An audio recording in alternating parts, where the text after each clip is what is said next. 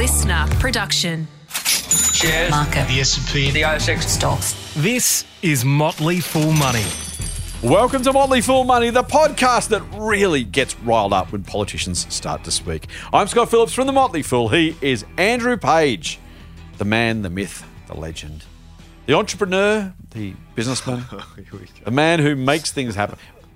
I'm gone. How are you, mate? Yeah, pretty good. How are you? I'm, mate, very, very, very well. Absent an answer to a question that's been puzzling me for the last 7 or so days. Well, let's see if I can help. Not sure, man. Not sure. There's this thing called strawman.com, right? And I when I think of it, I think of you. So I'm assuming there's some connection there somewhere. Just I can't quite close the loop. I can't quite join this end of the circle. Insert terrible business metaphor here.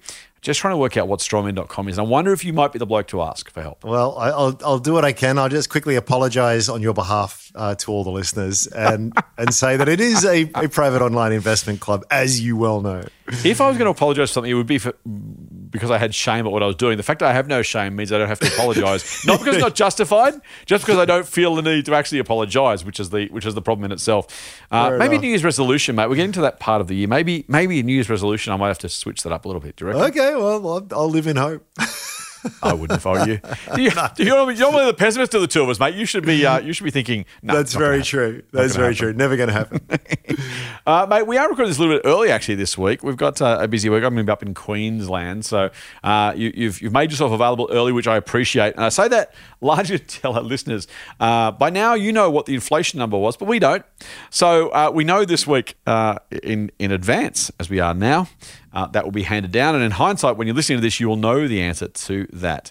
I am going to avoid us trying to prognosticate about what it might be and what it might mean. We might save that for another podcast coming up sometime soon. Good plan.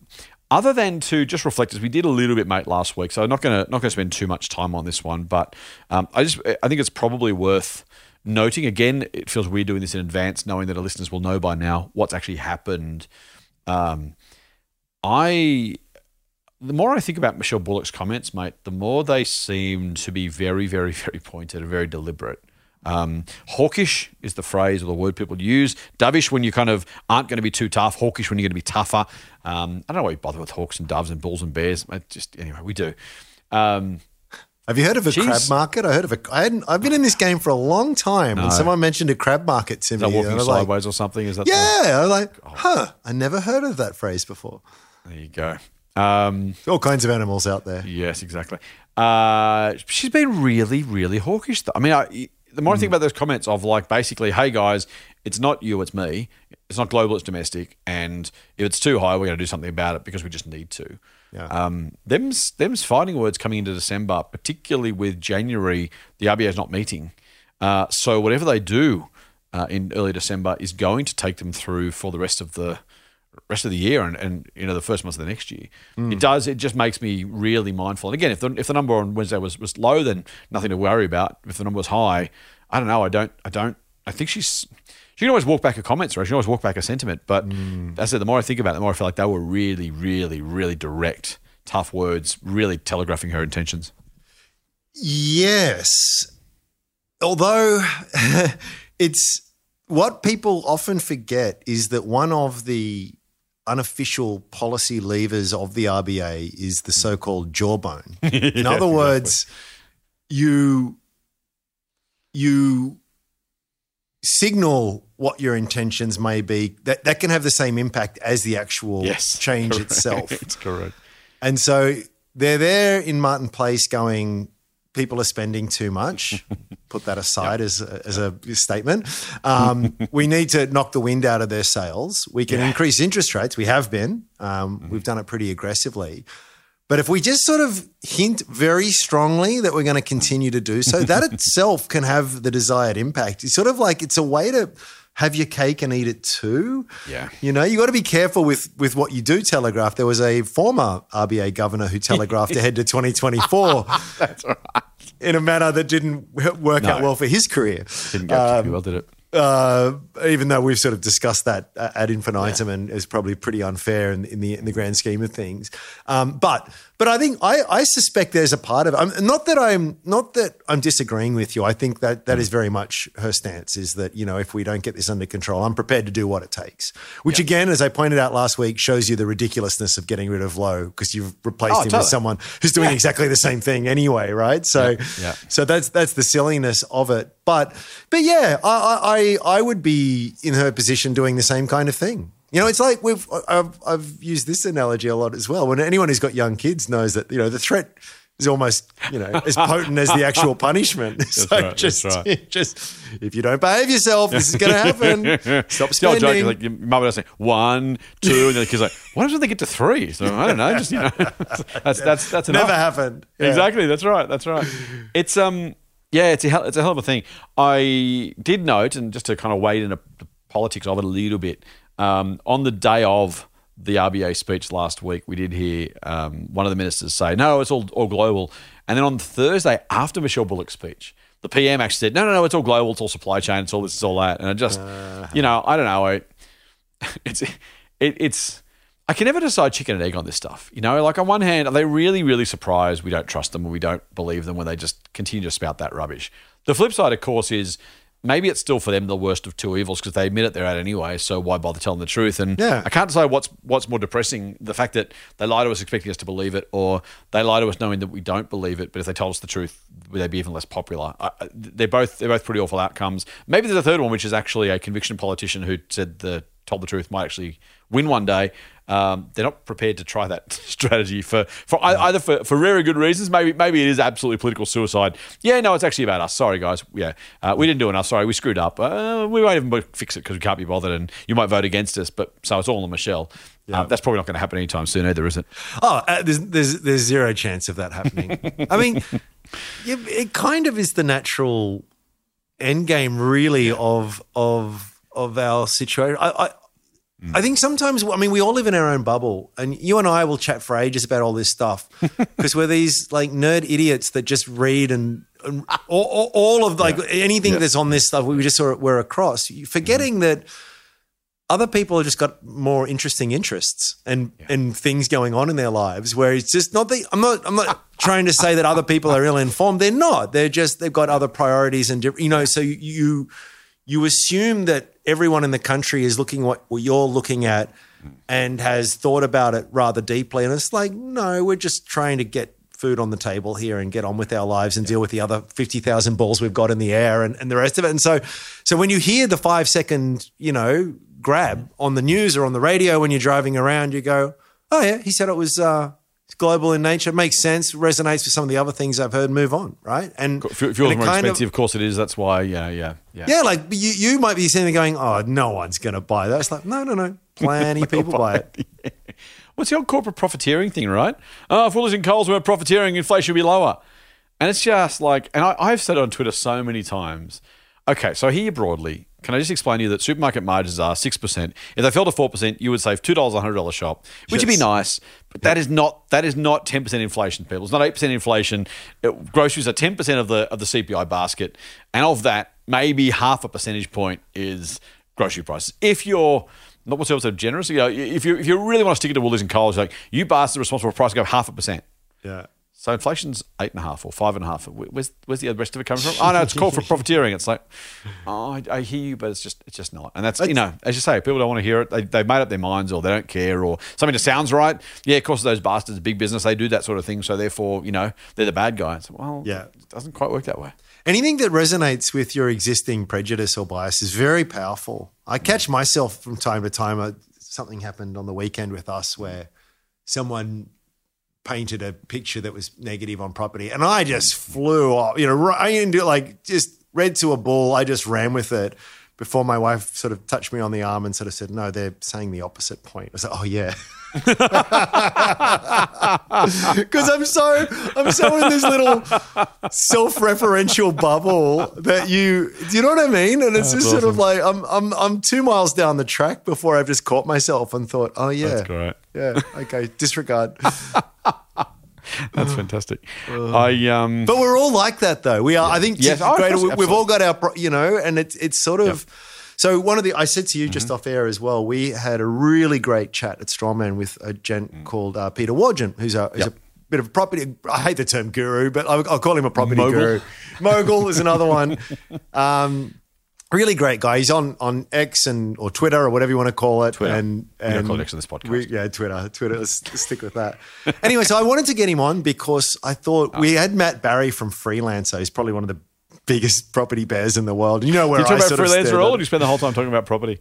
It was 50-50. and we only talked about Freelancer because I started off on that. 'Cause we are ostensibly about stocks here, but we spent a lot of time on property. I can imagine. But I mean, like this is the I'm not more than paying lip service to this, whether it's this or anything. I think it's really important to get the other side of the debate here and understand, what am I missing here? I'm going to come into this eyes wide open, completely open-minded, like if I'm wrong, I want to know I'm wrong. Let me know, type thing. And it's uncomfortable. It's really uncomfortable to do.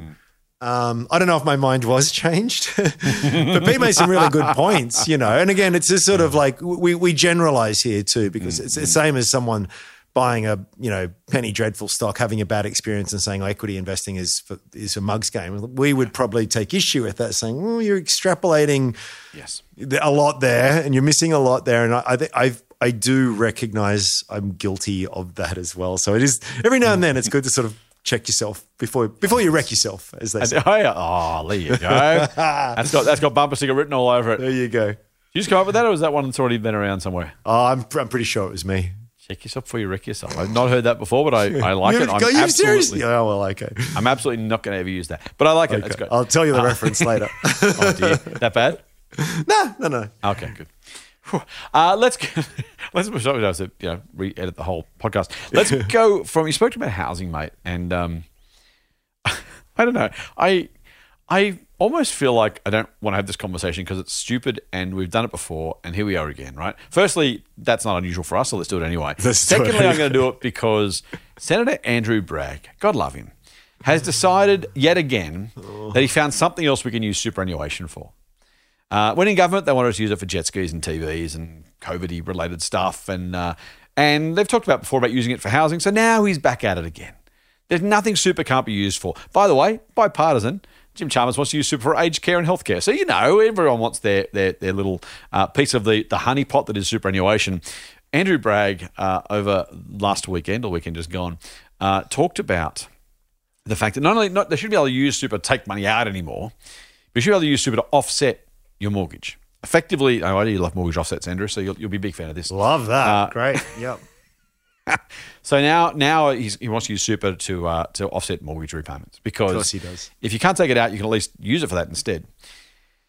And mate, I am at one ropeable and almost just over it. And I'm not going to be over it because letting this go without comment is exactly what they hope might happen, so that maybe possibly it'll get some support. And if no one speaks up against it, then hey presto, all of a sudden we're using super for housing. Just as I said we shouldn't use it for aged care, just as I said we shouldn't use it for COVID relief and everything else that people wanted to use it for.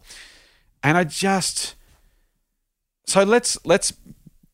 just wind it back. Rather than starting with a rant, let me just work this through, right? But we will get to it. We're not starting with it, but we will get to we it. will end up at there. Yeah. Interest rate's about 6.5% on a mortgage right now. Okay.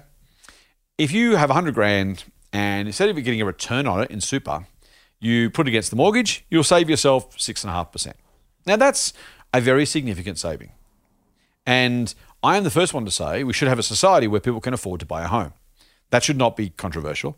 I also happen to think we should live in a society where people can actually save for retirement at the same time as paying off their own home, because those things in the world's third richest country per capita should not have to be mutually exclusive. So there's that. And then what I want people to really think about is the 6% they think they're saving with $100,000 actually doesn't compound, at least not in a meaningful way. Because if you were, say you're 25, and let's say you got $100,000 in super, you probably don't, because 25-year-olds don't have $100,000 in super, but just let's work with it for fun. Let's make it 30 just for fun. Over the following 35 years between that and retirement, now retirement's 67, but I can't do the maths over 37 years, so I'm going to go with 35. That $100,000, if it was to compound at roughly the usual historical rate, let's say it could double every 7 years just for fun, because 5 sevens are 35. And again, you can see how I'm making my maths easy. You start with $100,000. You double it once, that's $200,000. Next time you add $100,000, you double it again, so that's $400,000. Then $800, then 1.6, then $3.2 million. Or you could still have 100 grand, having offset your tax bill, your mortgage for 30 years. Yes, you would own your home. Yes, you would pay off the mortgage. That's all great. Really, really positive. But you haven't made a $3.2 million gain in the process. And this is why this is fundamentally completely screwy, because at retirement, you have a home. Great. You'll also have 100 grand because you haven't earned any money on it yet because all you've done is use it to offset your account. So instead of having 3.2 million in super, you've got $100,000 in super. That's and worse. that is the fundamental problem with what he's just now. People will say and have said to me on Twitter all week, yeah, but at least they get a home. It's really important to have a home. People should be able to retire and have a home. Yeah, of course they should. When we let our politicians or theorists, opinion leaders, lobby groups, think tanks, whoever they are, set something like this up as a binary option. You can have this or this. Which one is better? It's great. You're in court, right? Just answer the question. The witness will answer the question. Which one do you want? but no, just answer the question. That's how they want you to think. It's called framing in the psychology literature, right? You say to people, here's two choices. Which one do you want? You can't choose neither. You can't choose both. Which one do you want? Well, I guess a house is probably better than super. Aha, I gotcha. So now you think this policy is a good idea? No. It's just you maybe make a choice. There are 24 ways to address housing affordability. Does not have to be superannuation. And when you let someone set it up that way, that's the circumstance you find yourself in. So your point is 100% right, but it's worse than that. It's much worse than that because it actually doesn't increase affordability. I mean, it's the same as the rant on the first home buyer scheme or anything. If all of a sudden we all have access to this big pot of money, and by the way, I have been calling this out for years, that money will be touched. Often we get on the mailbag episode, shouldn't I maximize towards super? And my answer is usually no, because God only knows how that thing is going to change over the next 30 years. And no politician or party of any particular stripe or color is going to resist it. It's just not. We've seen it before and it's going to get a lot worse. Sorry, it's my very firm opinion, and this is more evidence of that. But what it does is all of a sudden gives us all access to money we didn't previously have. And guess what? We all bid up the price, in which case there might be a slight advantage if there's a first mover advantage. You can get in there quick before that. Yeah, in the first 6 months, it's great. Yeah, it's brilliant. After that, we're locking it in. It does. Then it's just like, okay, now we find ourselves at another unsustainably high plateau. What rabbit can we pull out of the hat now? But not only that, mate. Not only that, you don't need a new rabbit. You can't put the other rabbit back in. Once everyone uses super, you can't not use super because it becomes unaffordable. The only way to do it, once house prices ratchet up to that new level, you can't do it without using super. Yep. Then you've got to use super, and then, as you say, you're looking for the next rabbit. So it's ratcheting at each step. Every time. I mean, John Howard said it. I saw this in an Alan Kohler piece last week. Most people own their home outright or have a mortgage against it. 2/3 of the country. Yep. Howard said, no one ever came up to me and complained that their house was going up in value, right? This is where the politicians have a very strong incentive to do it. One, because it gets them elected. It just, again, you might not think it through too deeply. At first glance, it's going to sound great because I just want to buy a house because, call me crazy. I want some surety of shelter. I want to live somewhere and raise a family, like what most people want to do. I can't do it. Oh, that will allow me to do it. It sounds good. I'm in favor of that. Works, right? It's a populist kind of play, but it's fit for purpose in what it intends to do, which is cynically buy some votes. It's a disaster in every other possible way. And if this goes through, well, goodness me. I mean, again, as I've said before, I know I'm looking at things through my own lens. For someone out there who's geared to the eyeballs of 20 properties, I'm sure this news is like, yes, this is fantastic. Let more people into the country. Yes, please let people have super. Yes, please give them more homeowner grants. It's of value to you. But I would still make the point, structured in such a way, you're still playing a game of chicken, right? Like it's all ethereal until you actually cash it out. It's not real. And so, I guess you could see that would be a good thing until that runs out of puff, and then they've got to, do something else to do it. And then I don't know. It is no one really wins except for the person who's lucky enough to time it all in a way that's in their favor. And by the way, so that's all true, and you're also rating super to do it. Yes. So it's and I'm not quite as negative of property as you are, but I accept everything you've just said, and you then retire with nothing in super. Yeah. So you pay more for a house, everyone else pay more for a house, and you've got no super. So now what are we doing? Housing affordability, we've raised super, we've destroyed the super system so we can pay a little bit more for houses. Yes. Then now everyone pays more for, so now it's no longer any more affordable than it used to be. Everything goes up. By the way, I'm not a big proponent of the. Let me phrase this properly. I'm not as hardcore about the money printing thing as other people. But you know how we got inflation at the moment? Some of that is because we printed a whole lot of money, gave it all out, and the prices went up. How about that? If you give money away, create more demand, what happens? In the same level of supply, prices go up. It's exactly what's going to happen. By the way, too, mate, the accessibility, the vacancy rates aren't being addressed by any of this. No. So we've got more money chasing exactly the same number of houses. In fact, fewer vacant houses because we've got a larger population.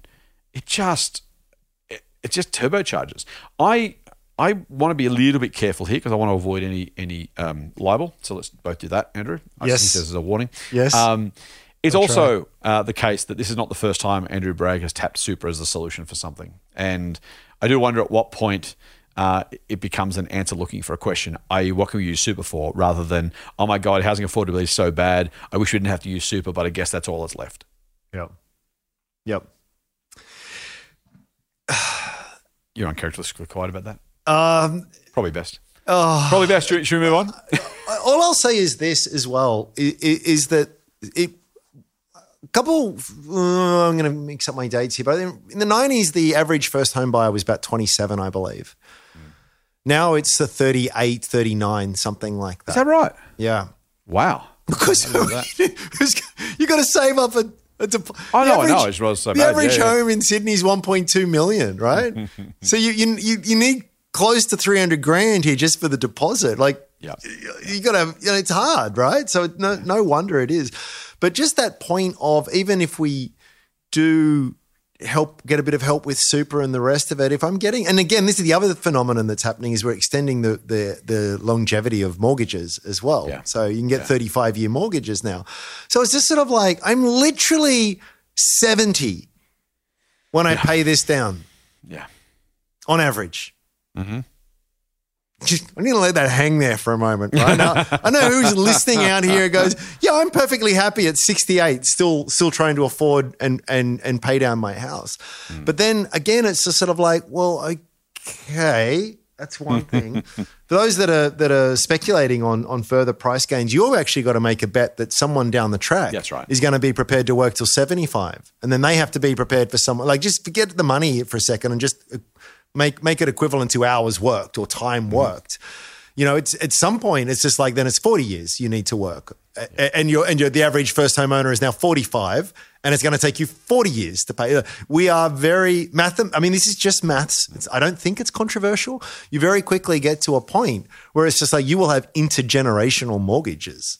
That's kind of where we're headed, unless something changes at this point. Isn't it? And I don't know. Other than just to say it's madness for the 400 millionth time as things continually go up, I don't know what else to do other than just to point it out and say. And as you know, we're going through this process at the moment. We're looking for houses, and it's just sort of, it's very. I'm very cognizant of that. So either I get some massive payday for, I don't know where it's going to. Maybe Bitcoin goes to $1 million or something. So that's kind of what we're sort of needing to happen here at this point. Yeah. Or you and I are doing this podcast in our late 70s and I'm still ranting about how property's unaffordable. Well, the prices have already gone up more than exactly. Yeah. Mate, you are not that lucky for the prices to have kept going up over 30 years. If you buy a house sometime soon, that'll be the top, and then we'll be good after that. Yes. So just again, I know you've taken the property angle and you're entirely welcome and correct to do so, but I'll just finish by saying hands off super. Senator Bragg, I appreciate the idea to solve housing affordability. I did tweet during the week. I said, Andrew, if you want to solve housing affordability, I've got lots of options. Come and talk to me. Yeah. If that's genuinely what you want to do, I will happily travel down to Canberra. I'll sit in a room. Let's have a chat about some housing affordability solutions that don't actually necessarily involve super. I'm yet to receive a response from Senator Bragg. I'm sure it's coming. I'll tell you why. Sorry. Okay, one more very quick. It drives me insane here. We talk about affordability improving. No one talks about prices coming down. That's how you improve affordability. And that is why you will never get a reply to that offer, mate, because he's not an idiot. And he's say, mate, all you're going to do is come into my office and tell me how property prices need to go down. And I am not going to let that happen. Anything I can do to avoid that, I am going to do to avoid that, because we'll be lynched. We'll be mobbed in the street. We'll have our arms torn out of our torsos. Like that is the reality of it. And it's such a bugbear of mine. Everyone talks about affordability. No one, even my 11-year-old gets that means lower prices, but we can't say it out loud, right? Or acknowledge the reality of it. That's what improving affordability means, that, or the entire country gets a 30% pay rise. So I don't know. Yeah, very ranty. Mate, I want to talk a little bit about a story that's been kind of bubbling along, and it's, in and of itself, not very interesting, unless you happen to be an Origin Energy shareholder. But it's interesting, I think, at a macro level, not macro as in macroeconomics, but it seems to me that things are starting to change a little bit.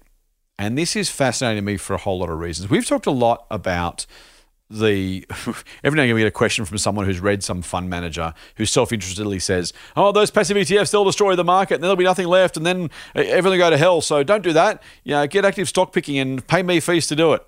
And you and I, despite the fact we actually do pick stocks ourselves, I do it for money, you do it with your members, we both say that is complete tripe, and active pickers will be completely fine. The market will be completely fine. Don't worry about it.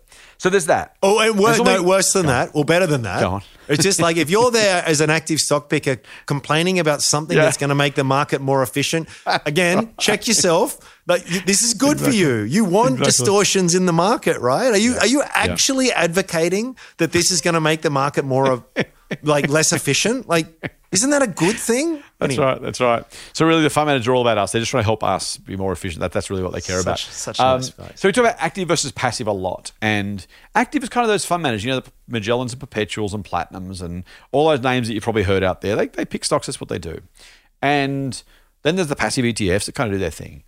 And for the longest time, mate, I'm going to say that generally speaking, I think most people consider superannuation as an industry, as a group, to be more kind of the passive side than the active side. I mean, yeah, they're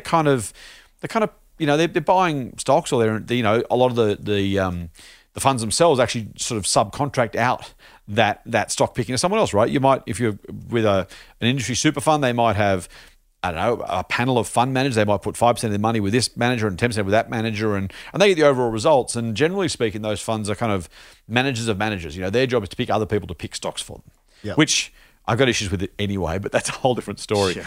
So that's kind of, they've been this kind of relatively, and not always, and people will be listening to saying, no, they've been active for whatever. And you're right. But in terms of the market kind of participation, they're relatively passive kind of players. They're not out there making big stock calls. Over the last, I'm going to say, is it 2 months, 3 months? We've seen this Origin takeover from Brookfield Asset Management out of Canada. Now, I'm not particularly excited about the idea. I don't love the business anyway. It's an electricity generation, a retailing business. It's not going to be a super high quality business in my view. I could be entirely wrong. And not many people I know. I don't really care about the company itself. If you do and you're listening, then great. I'm glad you do. But, we haven't talked about it a lot because it's a bit boring. Takeover, latest news in the takeover is like, oh, who cares? The business papers love it, by the way. It's been written up just because of the personal drama. Weeks. That's all they care about. Oh, don't they? It's got a billionaire in there. It's just electricity prices are topical. Anyway. But what I think is interesting, mate, and this is why I wanted to kind of bring it up, because Australian Super has waded in the deep end with a really big stick, and I can't remember the last time, and I'm sure it happened, and maybe not happened a lot or very prominently or too many times, but Australian Super basically said, actually, no, we don't want this deal to go ahead. And they own, I think at last count, something like 16 or 17% of the company. It's far, far in excess of Australian Super's share of the overall market. In other words, they've taken a really, really big and specific bet against this one company. And I think it's interesting for a couple of reasons, mate. One is, firstly, what does it mean about Origin as a business? Why this one? Why do they care that much? Secondly, part of me is impressed, or at least happy, that they've said, we're going to take a role on this. Most fund managers will happily say, this is a horrible generalization, Most fund managers will say, hey, these things were trading at $10 last week. I get a takeover offer for the 20% premium. I've just made a 20% gain in a day. I'm going to lock this in and tell my shareholders or my unit holders at the end of the quarter how smart I am and how much money I made them. So I will take any short-term win because, hey, it's a short-term win. So there's something about Australian Super saying, you know what, we knocked back a meaningful increase in the share price because we think there's more value out there. And I love that. It's what more, frankly, shareholders in general, fund managers in particular, should do is say, you know what, yes, I want to get a short-term gain, but if I'm genuinely here for my shareholders, my unit holders, my investors, I want them to make even more money. If I've got a dollar coin that was being offered for 50 cents last week and now someone's offering me 70 cents for the dollar, I'm going to hold on to it because I'm going to wait till it's worth it. I think it's worth $1. I'm not going to sell it for 70 cents just because it was worth less a week ago. And that's really, really great.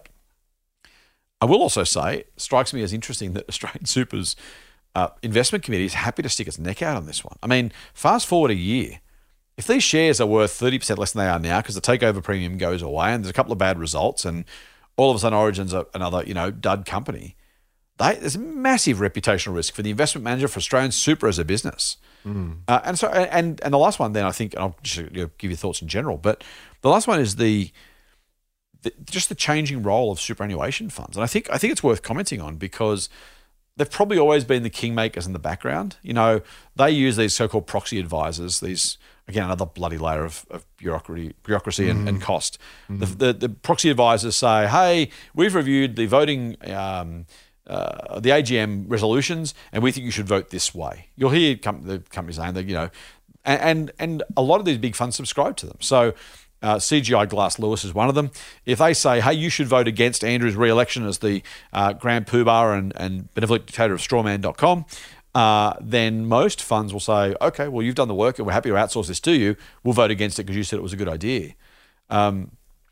There's something really kind of meaningful about these guys saying, actually, we're going to go and make these calls for ourselves. We'll actually get involved rather than just doing whatever the proxy advisors do and maybe casting a vote for the board or maybe, applying a bit of background pressure. This is really, really active involvement in a really big and public way. I don't know whether it's negative or not, mate. I don't know. I really have no view. I do like that someone's saying, hey, we're flogging off the national assets a little bit too cheap here. We've lost both our brewers. We've lost most of our food companies. Overseas investors with longer horizons say, well, if you don't think Foster's or CUB or Coca-Cola Amatil or whatever else are worth this money, Blackmores, we'll buy it because we've got long-term horizon. We'll take all those businesses away from you. We're happy to pay up. Yeah. And Australian investors kind of go, oh, well, okay, well, you gave me a premium, you gave me an extra $1 for the shares. Like, sure, you can have it. Okay, that makes sense. And the other guy's like, well, you don't do the deal unless you think there's worth more on the table. So I like that someone's standing up saying, actually, let's not flog off the family silver too cheaply. But I'm also mindful this is it's a very, very new phenomenon. And I think as super funds keep getting bigger, it is something we'll see more of.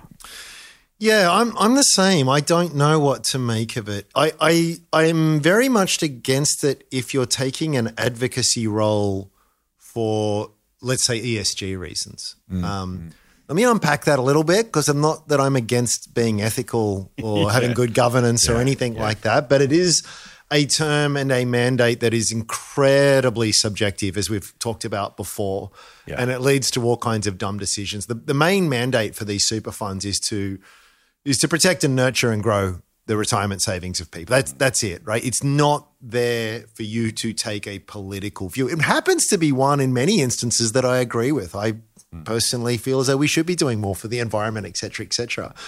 But there are often situations when decisions are made that A, against what I personally believe in, B, it's just not your job. Like, just no, get butt out. I mean, if you're taking a stance here because you are incredibly good stock pickers and recognize the value and have a clear, reasoned, articulate thesis as to why the market will, in the not too distant future, recognize that value, then I think actually that's hands off. I applaud you because you don't want to be getting rid of. We should all be thinking like this, right? You don't want to be giving up something that's more valuable than the offer is worth. That is silly, right? Yeah.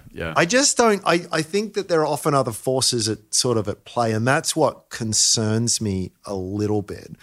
I mean, I have the right as an individual shareholder to vote as I see fit at AGMs against certain things and resolutions and all the rest. I can have my sort of say. Yeah, it's not much of a say compared to the stake that would have. But again, I can form up with the Australian Shareholders Association. There's things I can do, right? I just feel as though, I'm not saying it's a perfect system, but when I start getting superannuation investment managers involved in that process, now I've got to think about, well, who's the best person to manage my money and who's the person that best represents my ethical and moral outlook on things like that. Oh my gosh. It's just, do you know what I mean? Am I explaining myself clearly there? Yeah, absolutely, 100%. Yeah, and this is the. I mean, well, I've ranted before. I don't think ethical investing actually works, at least not in any meaningful way. But as you say, even if you assume it does, that whole idea of my ESG, even among those who are diehard ESG fans, you will get. It's a bit like politics, right? There's the people will tear down their own side for not being ideological enough, not being pure enough in their views. Yeah. And it's the same with ESG investors. You get this idea of like, well, what do you mean you're investing in that thing? They do that. Well, they do that. Well, that doesn't matter. Yes, it does. That matters. And you should do this. And you should. There's pro-social and there's anti-this and there's just guns and tobacco, or there's guns, tobacco, and alcohol. Guns, tobacco, alcohol, and gambling. Guns, tobacco, alcohol, gambling, and around it goes, right? Yeah. And consumerism. Well, okay, at that point, you might as well give the whole thing away. Yes. What are you left with? Yeah. But you're right, mate, and that is it's by definition impossible. And I do wonder. And it's interesting, it half goes back to your point before about people watching politics, right? There's a whole lot of people out there. I own shares in Australian Ethical. I've said before, and I see no issue with that at all because they're investing a certain way, and people want to use that product.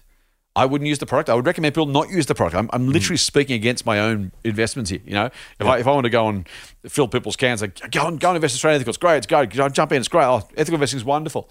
I unfortunately, mate, despite my delusions of grandeur, I know that no one's going to listen to me. So it's literally, as you say, like ethical investing sounds good. Wouldn't I rather be ethical and unethical? Of course I would. Okay, then if I've got some money to invest, I guess I'll invest it with these guys. But it doesn't work. Yeah, well, maybe it does. Maybe it doesn't. And it's better than doing nothing, right? Yeah. And I would say probably not. You would say probably. But either way, it's it's going to happen regardless. Because people don't want. It's just better to think about it than not. It's. This is a tangent. Can I share this with you, mate? I know you have a different view, so I will absolutely give you a chance to rebut it. But, Okay. I use the broker Perla. Oh yeah. Yep. And they sent out a infographic with 4 Aussie ETFs. And they sent out the Vanguard Australian Shares Index ETF, the Beta Shares ASX 200 ETF, the VanEck Australian Sustainable Equity ETF, so sustainable is a key word there, and the Beta Shares Australian Sustainable Leaders ETF. And they sent them out. They weren't making the point about ethical or not. There were just 4 options, right? I assume there's a popular ETF, so they're kind of sharing the details. I'm going to not in the order they've listed it. I'm doing the order. So by fee percentage, the Beta Shares ASX 200 fee is 0.04%, 1/25th of 1%. Okay. The 5-year annual return 7.3%. The Vanguard ETF 0.07%. So it's still stupidly tiny, but meaningfully more. Yep. 5-year annual return 7.2%. So a little bit higher fees, a little bit behind. Is it Are these returns probably net? close. Sorry? Yes. Yes. Okay. Yep. Then we go to the VanEck Australian Sustainable Equity ETF. Management fee 0.35%.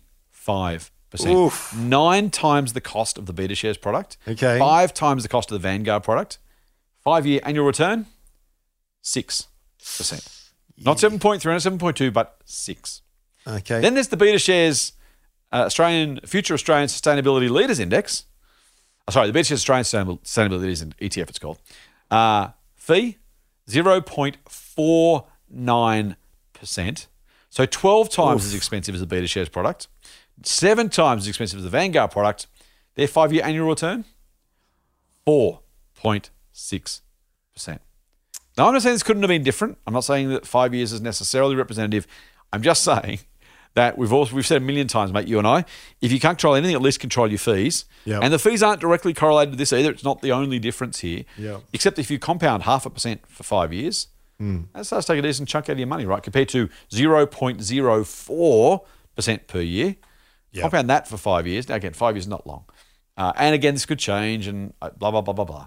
I was like, I'm not making a big deal of it because it's a short period and as much as I don't think ethical investing is super worthwhile, I don't hate it either. I don't have a problem with people doing it if they want to. Other than if you're paying $1 squillion more in fees and getting a lower return, that's hard to support. Oh, I've got nothing against that. Against what you said, I'm on board with all of that. I mean, it shows you how cynical it is. I mean, this is the genius of it, of the move. It's like the branding of saying sustainable and ethical and all the. I mean, what right-minded person is going to have a problem with that? Like, of course, I want to be ethical. Of course, I want to be sustainable. Right? Yeah, like, it's the most obvious. This should be the easiest marketing thing in the world. By the way, yes. Who doesn't want to? Yes. Well, Oh, I'm going to have the, can I? No, actually, you know what? Give me the ASX 200 Killing Babies Fund, please. That's the one I'm going to go for. Like, of course, right? Yep. It's true. But it's just, so I've got no problem against anything that you said. I agree wholeheartedly. It's, why does it cost that much extra? I don't know. Correct. And B, what is I bet you Origin's in all of those funds, right? Yeah, it probably is. Now, again, this is the problem because people are going, well, yeah, why wouldn't it be in there? It's like, well, they do a lot of gas. They do a lot of fossil fuel, Now, again, other people will have a different view on that. But they're going green. Well, there's the line between, exactly, yeah, totally 100%. How much of their, and again, it's beside the point. The point is that we can have a debate. Yes. That's the point. It's not like this is a clear-cut thing that is ethical and sustainable, that isn't. It's clearly not. And just back on Origin, it's just sort of like the thing I've always thought. I don't know it well. I'm not following it closely because why would I?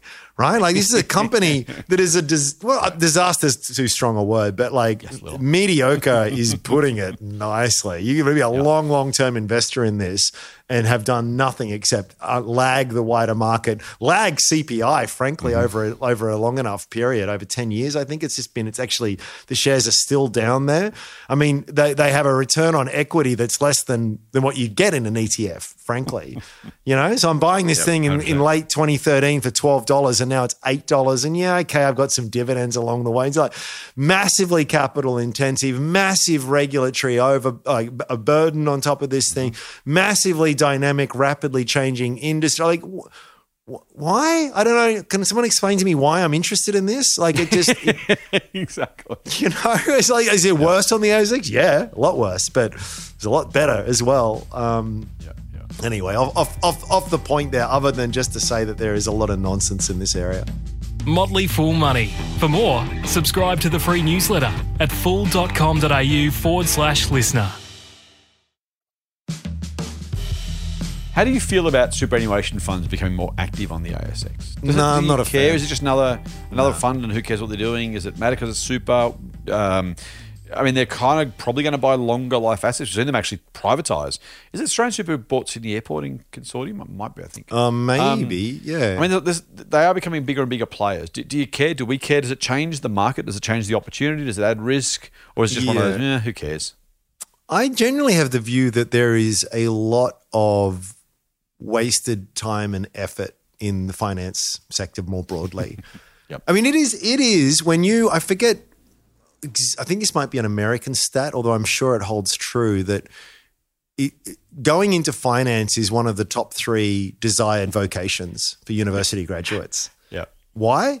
Because it pays really well. That's where the money is, yeah. Now, so does being a surgeon, and so does being certain types of engineers and the rest of it. The difference is those people actually create real value for society. They do a real thing, yeah. Whereas, and there is, look, I should be careful here. There is the efficient, sensible allocation of capital is actually a really important thing. So I'm glad that there are, at least in theory, experts out there who are focused on that because it's actually a big kind of deal. I would just say that there is so much hot air and rubbish in here. It's like what I would do is basically just say, we just have one giant sovereign wealth fund. It's basically an ETF. That's your choice. That's your choice. Now, people will be up and down. It's an incredibly controversial statement. But I would say but think about how much money we save in fees each year. Fortune. Think about the brains that we unleash onto the wider economy. Like you stop having this brain drain that just goes into this useless thing of finance, Mm-hmm. And dare I suspect, backed by every research ever conducted in this field since, Adam was a boy, we get better returns on a fee adjusted basis. So that would be the better return. I will say one more time. I think I mentioned it. I'm sure I mentioned it before. Warren Buffett's written a great essay about this in his Berkshire Hathaway letters. Google. So it's helpers and Got Rocks. One word. God love Warren. It's a bit hokey and whatever. The Got Rocks family is kind of the people he talks about. But do yourself a favor. Google that. Warren Buffett, Berkshire, Got Rocks, helpers. I'm sure that string will get you somewhere close. Yep. Exactly your point, mate.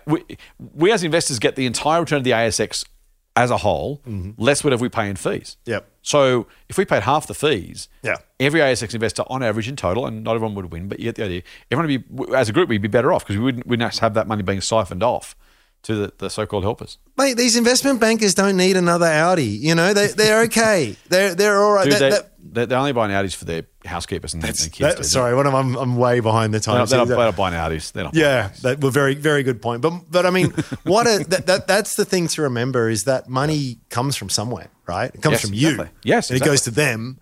Yep. And again, I don't think any capitalist would ever begrudge anyone earning a fair day's pay for a fair day's effort. It's like, hey, you've created real value. You deserve it. And this is where I can sort of say there are some CEOs who are worth the squillions that they're paid. Like, absolutely. But generally speaking, you look at all the big super funds and like what if you all disappeared tomorrow and you replaced it with our strategy? Exactly. I mean, what are we losing here as a civilization? I think we're gaining something massively. And now I think when you start, it's very clever in a way, when you start getting into these other areas, like, well, not only do we manage and steer your capital, but we're also a force for good because look how we're using our powers to influence all these. And you start getting what sounds like more and more centrally controlled economies, which I have a problem with. I think history and reason and logic could have a problem with a lot of that stuff. It just takes us in a direction I don't think I'm a fan of, to put it bluntly. I think it's very well put. Mate, I want to finish off today with something very different. We're getting towards the end of the year, and I don't remember why I was thinking this, but you've talked a bit about strawman.com, which apparently is a... anyway, it'll come to me. It'll come to me. I won't ask you. I'll work on it myself. And you talked a little bit about, I'm sure you've done it publicly, you've certainly talked about privately, if you had a mate who said, I've got this little business and it's only worth this much. And, when you invest in small caps, you say, well, if a bloke met me down the pub and said, I've got this business that turns over $80 million a year and I make $5 million a year in profit, you'd be like, man, that's amazing. You're like, it's only a little tiny small cap business. It's only a micro cap. Yeah. Right? $5 million a year in profit, that's amazing. Yeah. So that's all, we've talked about that a lot. And it occurred to me a couple of weeks ago, as I was thinking about that, just thinking, your investment approach is pretty, you and I are different a lot. We have the same approach. We apply, same-ish approach. We apply it in different parts of the market, and we have different preferences in terms of company styles and stuff, and hopefully that makes for a good podcast. But I thought to myself, you're also a serial entrepreneur. Strawman.com is not the first business you've run. And I wondered how, as you've gone through the process, particularly of Strawman, where you have higher aspirations for it relative to your previous businesses. You're in a national marketplace, being an online business by definition, which gives you more opportunity. You've rubbed shoulders with people in the VC field, and angel investors, and all that kind of stuff. And I'm curious, mate, to what extent, if at all. Speaking of time wasters, but yes, go on. I'm interested. I'm interested to what degree your investment approach has actually been altered, improved, changed, redirected by that experience as an entrepreneur. Yeah. You mentioned this to me. I really loved that framing. I think it has helped. There's a phrase from, speaking of Buffett, that I'm very fond of, which is, he said, I'm going to butcher it, you'll correct me. I'm a better investor because I'm a businessman. I'm a better businessman because I'm an investor. Spot on. Is that it? Okay, yeah. Yes. And I think that is very true, because as we often say, these aren't just ticker symbols, or, and a wiggly line on a chart. There's a real business there. Yeah. And I think there's no better teacher than practice, right? So having run some businesses, you can read all the books in the world, but you definitely learn a lot. Mm. And I think those lessons carry through to your investing. And in reverse. Having been a student of business and invested in many different types of businesses, I know when I make decisions for my business, I'm guided by those. I mean, I'm not running a $400 million, multinational kind of company, but I can see what those kind of companies have done and what has worked and what hasn't worked. And I think it's always better to let others make the mistake. And it's better to learn from others' mistakes than to learn from your mistakes.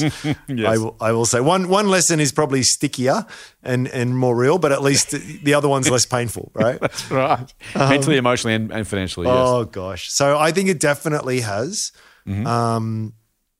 I also realized a little while ago too that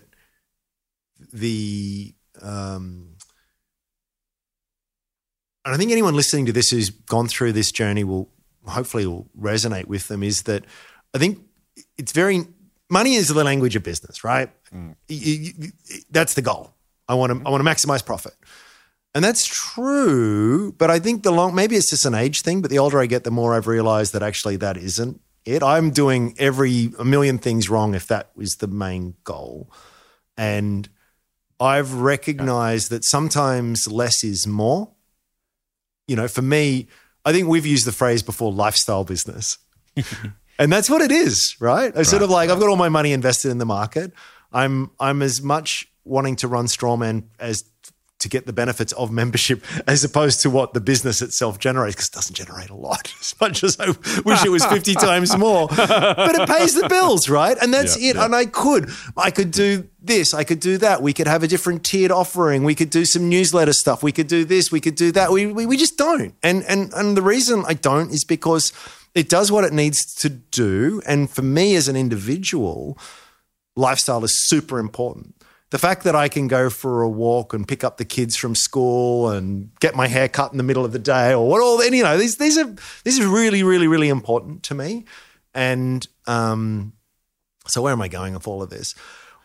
I think what I've had this lesson reinforced lately too was particularly when you see a lot of the mistakes that have been made in small cap land, where a lot of companies have grown themselves broke. Which is a saying I'd heard years ago, and it never how do you grow? It seems like an oxymoron. How do you grow yourself broke? Like, growth is good, right? And you see that what happens is that usually, almost always, the male ego gets involved, and you want it to be bigger and better. And it's nice to be the founder and CEO of a company that puts $100,000 in your pocket each year. It's much better to be one that puts $1 million in your pocket each year and is in 4 different continents and the rest of it. The trouble is that you can very easily get into situations where your revenue grows. Maybe even the market value is determined by some idiot VC or whatever has grown as well. But in terms of actual growth in real free cash flow, in terms of growth, in terms of what we talked recently about the concept of internal rate of return and all the rest of it, it often actually – a lot of the efforts that have been made in small cap land in particular, very counterproductive to the idea of increasing value as perhaps best measured by rising per share earnings for the business. And so I've taken that lesson to heart as well. I think guard what you have, right, and don't risk it for things that you could have, which might be nice but aren't essential. So I'm very hyper aware of the downside as well. I don't want to take all these risks to make my ego feel a little bit better when I could jeopardize everything that took years and years and a lot of stress and a lot of money to build. Do you know what I mean? So that's a rambly answer all over the case point. It's fascinating. But I very much find that there is a bi-directional nature there, whether it be investing helping business or business helping investing. I find that massive. The best way to learn is to do. Have you thought about, from that perspective, mate, I guess, as you say, failure is always, a knock on the door away or a 2 a.m., sleepless night away. On the other hand, the upside is massive. Are you likely to keep management on a shorter leash, a longer leash? Has that changed at all? I guess I'm thinking about on one hand, what it's like to make some business decisions and maybe get some wrong and get a lot right, and there's something about, kind of taking some risks and that kind of stuff. Yeah. Having worked so hard to build Strawman, have you thought about how that kind of plays out. Has it Yes. changed your approach to risk taking and management teams? I'm actually almost to a point where it's a flaw. In fact, Okay. where I'm very sympathetic towards management. I think it's easy for the market. We've talked about this often, in fact, where management makes some decisions that don't work out well, and the investor reaction can be brutal. And, we shouldn't feel too sorry for these individuals. They're paid extraordinarily well. And a lot of these decisions were dumb at the time, not just in hindsight. So I'm not trying to say, leave the poor CEOs alone. Yeah. But there's been a bunch of decisions I made which were really dumb. And I can tell you, had you asked me at the time, if you were a shareholder, why are you doing this? I'd say, I'm doing it because of this. And it was all good intention. I'm not trying to con. I genuinely thought this was a good decision. And you know what? It ended up being a bad decision. And you see that happen where I think too often the board's too quick to fire the CEO, when it's just sort of like, I think anyone who's actually been in business recognizes that you often don't know until you try. And a lot of things are going to end up being bad mistakes. And I think you can point to I don't know if we would point to Tim Cook or, I don't know, name your guru CEO out there. And you show me a CEO that's never made a mistake and I'll show you a liar, right? Like it happens all the time. And I feel as though I'm pretty sanguine when it comes to that with CEOs. Where I have less tolerance is where it was after the fact, there's no ownership of the mistake and there's no clear path out of it. It's everyone's fault except for mine. And how could we have possibly known? And now we're going to do something else, which seems to me like you're making the exact same. Like that is a very big red flag. Fool me once, shame on you type thing. Fool me twice, shame on me. And I think we all as investors have to recognize that when things go wrong, it's not because the CEO was an idiot or stupid or corrupt. And I would actually go the other direction as well, where I wish I could point to myself as an example here, but I can't. Where people have done some things that worked out incredibly well, right? Yeah, just like surprise themselves, wildest dreams kind of stuff. Right place. I think you recognize too that there's so much luck in business, and I said to you a while ago, I used to read a lot of autobiographies from CEOs, and they're all a waste of time. I think they're just, I completely agree. They're interesting for the story, but it's I worked hard and I saw this and I took this risk. All you had to do was that's right. It's the problem of survivorship bias, where it's like, I'm not saying you didn't work hard. I'm not saying you're not smart. There's plenty of very smart, hardworking people whose businesses collapsed 3 years in. Yes. Because it's very, very, very hard, and things come at you that you can't foresee. But you sometimes just land on it, right? And you're just like, oh my! I was the guy that decided to do streaming just as the internet infrastructure got to a point where it could sustain that, whereas the guy who did quick flicks 3 years before was like the biggest idiot in the world, where you're now on the cover of Forbes magazine. Whereas the 100%. Only difference was one of timing, right? And so what am I saying here? On both sides, sometimes you see some small caps do incredibly well, and the CEO's lauded as some genius, And again, I don't want to take anything away from them, but I try to be. I think a waffly way of answering. I think having had the experience of running a business, you start to recognize that on both directions, luck plays an important role, and that's fine. There's not much you can do about that, but I think it behooves you to be honest in recognizing your good fortune when it comes, and recognizing as an investor and being a little bit more tolerant when things go bad, that it was a mistake. Let's pick ourselves up and let's dust ourselves off and let's keep going. It's also why you never bet the company. Never put yourself in an existential risk because you might be able to grow the business by 2 or 3-fold. It seems, and it's just surprising, especially when we speak to a lot of CEOs at Strollman, where it's like, wow, this guy's paid this much and he's in charge of a company that's worth $500 million. It's like, they put their pants on one leg at a time, as the old saying goes. And you just, I don't know what I'm trying to say here. I'm just trying to say you get hopefully a bit more of a realist's view of things. You take some of the shine away from the gurus, and you're more tolerant of the charlatans. Yeah.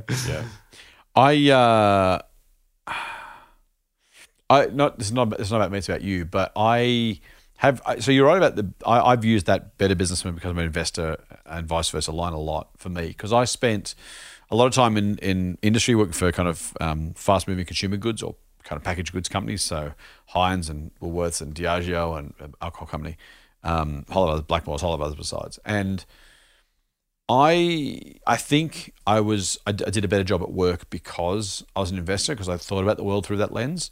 I'm also sure that experience helped me think about the sort of situations companies find themselves in. One thing I'm always really allergic to is the analyst who thinks they know better than management. Yeah, yes. They're like, well, no, I've seen this and you should do that. Yeah. And I kind of, the hubris that's required for someone who rides a desk for a job, saying to the boss of a manufacturing business, you know what you should do? You should do this thing. And I've never done it myself, right? I've never done that myself. Not only that, but I've never done business. I got my fancy finance degree, and then I got my fancy qualification at Kaplan for FinCEN or whatever. And now I'm running a desk, and somehow I think I know what's going on. And I've always found that, and the absolutism of that, honestly, I find it personally off-putting, but professionally, an analyst who doesn't realize what they don't know is really dangerous. And I've got to say, I think a lot of management teams are very good to basically hear people like you and I out when we want to actually talk to them or ask questions. I think the capital allocation thing is something investors tend to be better at than most managers. But I do find that whole idea of obviously the strategy you should pursue is X. Like, really? Our customers and suppliers and our product materials and, our operations and our, I just find that really, really frustrating. Has that been something you've kind of noticed or bristled at? Yeah. Oh, definitely. The other one I think is there's from the analyst class, there's the lack of recognition that there's no such thing as an overnight success. Like one of my favorite sayings is it's the overnight success that was 10 years in the making. Yeah. And it's sort of like, oh gosh, there's some good examples on the ASX. I think maybe XRF Scientific, LaserBond. They almost all are by definition, mate. There's, well, even the ones that have been on a steady path still took a while. Even when you compound, you start with 1, then you go to 2 to 4 to 8 to 6. I think 100 looks like genius. Everyone's got to start at 1. Oh. Whatever point you listed, on the market.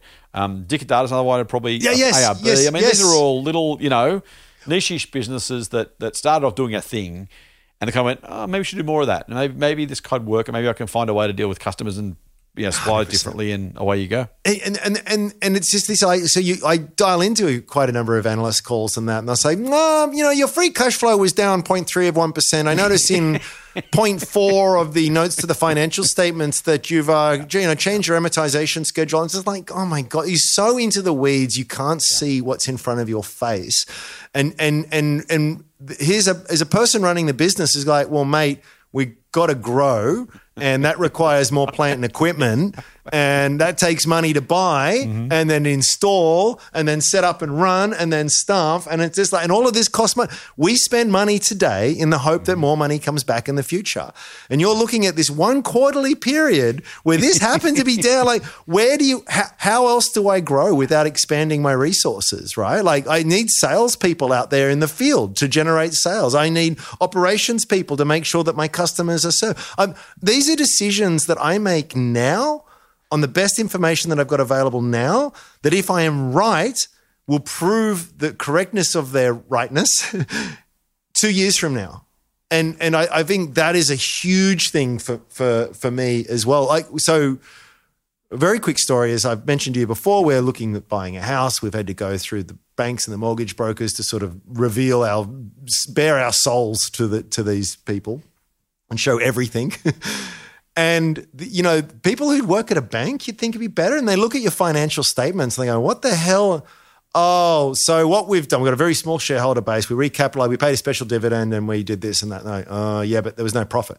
Yeah, but that was because of this. And I didn't pay myself a salary that year. So that's why the profit looks insane. But the next year I sort of paid equivalent of 2. You're just explaining it to someone from a standpoint of this is a perfectly logical and rational decision for this, and you're missing the forest for the trees. But how easy that kind of stuff is just missed. And it's like, I don't know how to explain this any easier. I think anyone who's run a business is like, oh yeah, that makes perfect sense as to why you would do that. Actually, one of the things that got us over the line was the cash balance in the business. Right. And I was sort of like, because I've just left it there, I haven't just paid it out yet. It's not. And I remember saying, oh yeah, but that's 6 months of pay. And I've also got to invest in some more development, and we also have this annual contract with Standard & Poor's for our data and this and that. Yeah, but it was like, yeah, but it's cash there now. Well, yes, but let's back up. Let's back up. Watch my lips. This is what I'm explaining to you now. This money is not going to be earmarked, right? It's going to be spent. Oh yeah. But it's good. The bank will love this. There now, right? Yeah. Okay. But it won't be there next month. I don't need to know that. Like sometimes your brain just breaks a little bit when you're having these conversations. And obviously, I think that the situation there is, don't ask the barber if you need a haircut. Show me the incentive. I'll show you the outcome. All of that kind of stuff. But you do see that though with the analyst and broking class, where they have this skill set of being able to read financial statements, and there's this great saying which is the map is not the territory. There's a beautiful bit of artwork from French. There's a picture of a pipe, and I can't say it in French, but in French it says, "This is not a pipe." Right. It's a picture of a pipe. The map is not the territory. So the financial statements are really important. They tell you huge amounts. I'm not saying for a second don't look at them, but it's the map. It's not the territory. And the sheer lack of people, I think, who haven't had the real world business experience, they lose themselves in the abstraction that is the accounting, and they lose themselves within the confines of a given reporting period, whether that be a quarter, a half, or a year, that they don't step back and understand. Again, I'm not complaining. I've done very well out of this epiphany and insight. You and I have I don't want to say the company because it's too small and illiquid, but for years it's doubled in the last 3 months. I'm very happy with it. It's still very cheap, right? But by the way, I sat on that for 18 months. It didn't do a damn thing, right? Yeah. And it just and I'm not really not trying to say I'm clever here, because there's plenty of others that did the exact opposite. But what inside information did I have? None. Zero. It was all there. Management said, we're doing this. Okay. And well, how come this hasn't happened? Oh, because we did that. Oh, okay. And we divested that. Oh, okay. Listen to what these people are telling you. Look at the evidence here, right? Yes, free cash flow went down this year. Yes, their sales were stagnant in this particular period. But it's and this is why I often say to you, mate, it's like I think scans are a waste of time more often than not. When people love the ability to sort of filter markets and scan it. And if some combination of metrics exist out there that if I could only filter for that, the computer can tell me what to invest in. And it doesn't work like that. And being a good investor means being a student of business, and having a direct experience is the best sort of way to be a student of business. But you will very quickly get to the recognition that there are things happening in the real world, capital allocation decisions that have a lag, that have opportunity costs, that have consequences, that all translate into an increase or decrease capacity to generate cash in the future. And if you can get a sense of that, even though the market was guaranteed not to recognize at the moment that you buy it, like it will take time. It's a massive edge. And yeah, I've probably made the point. It's trying to be too much like an analyst that is going to be your undoing. And put it this way, all of them are working for their money. They're not investing for their money. That's right.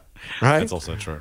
I think it's interesting, mate. I think that's right. The other, just quick as an aside, as almost a corollary to your point, is not only that, beware the management who says to the analyst, "Oh, actually, good point. Yeah, you'll like me more if I do what you say." No, because you want management to say, "Dude, I hear you, but I'm doing it differently because this works," as opposed to, "I get the quarterly number. Okay, I'll do this differently." Then that's when you do get that sort of long-term stuff. I can't tell you how many times I've meant that exact point to management, because they will say in the interview, thinking that it's what we want to hear, "Oh, we've heard from the market that that, we need to do this. And so we're really putting an effort on cost control. right. Now, whether or not that's a good or bad idea is a separate thing. Doing it just because the market told you to isn't. I'm like, no.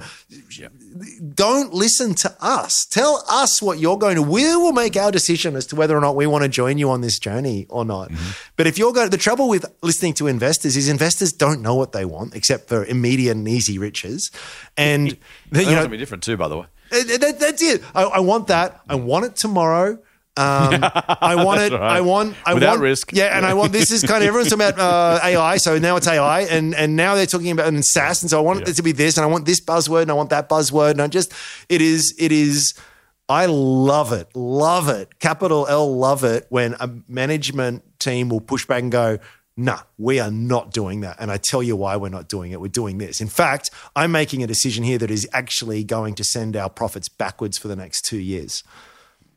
Now I'm interested. You might still be wrong in your strategy. But here is an independent thinker who's not just blowing whatever way the wind blows. They're going in a very, very deliberate direction, and they're making decisions that go beyond a fairly narrow time frame. They're rare. They're really in the exception. But Jen, you make the point often that founder-led companies are better companies, and I think that's true because there are people who are they're not professional managers. They're making decisions based on the long-term value creation of some of the capital allocation decisions that they are making. And lo and behold, tends to work out more often than it doesn't, than the person who's just trying to look really smart to a bunch of 28-year-old brokers next quarter. Never works, never ends well.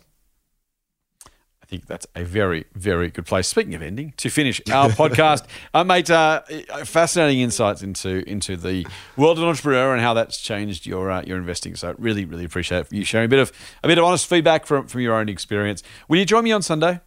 Mate, if you ever give me a chance to talk about myself, enough about me. What do you think about me? Exactly. Well, we may or may. I'll keep you in suspense, mate. I may ask you about it on Sunday. I may not. And listeners will have to just wait and see. Until then, have a great weekend and Fool On. See you later. The Motley Fool and people appearing in this program may have positions in the companies mentioned. General advice only. Please speak to your financial professional to understand how it may pertain to your situation. Subscribe to the free newsletter at fool.com.au/listener. The Motley Fool operates under Financial Services Licence 400691.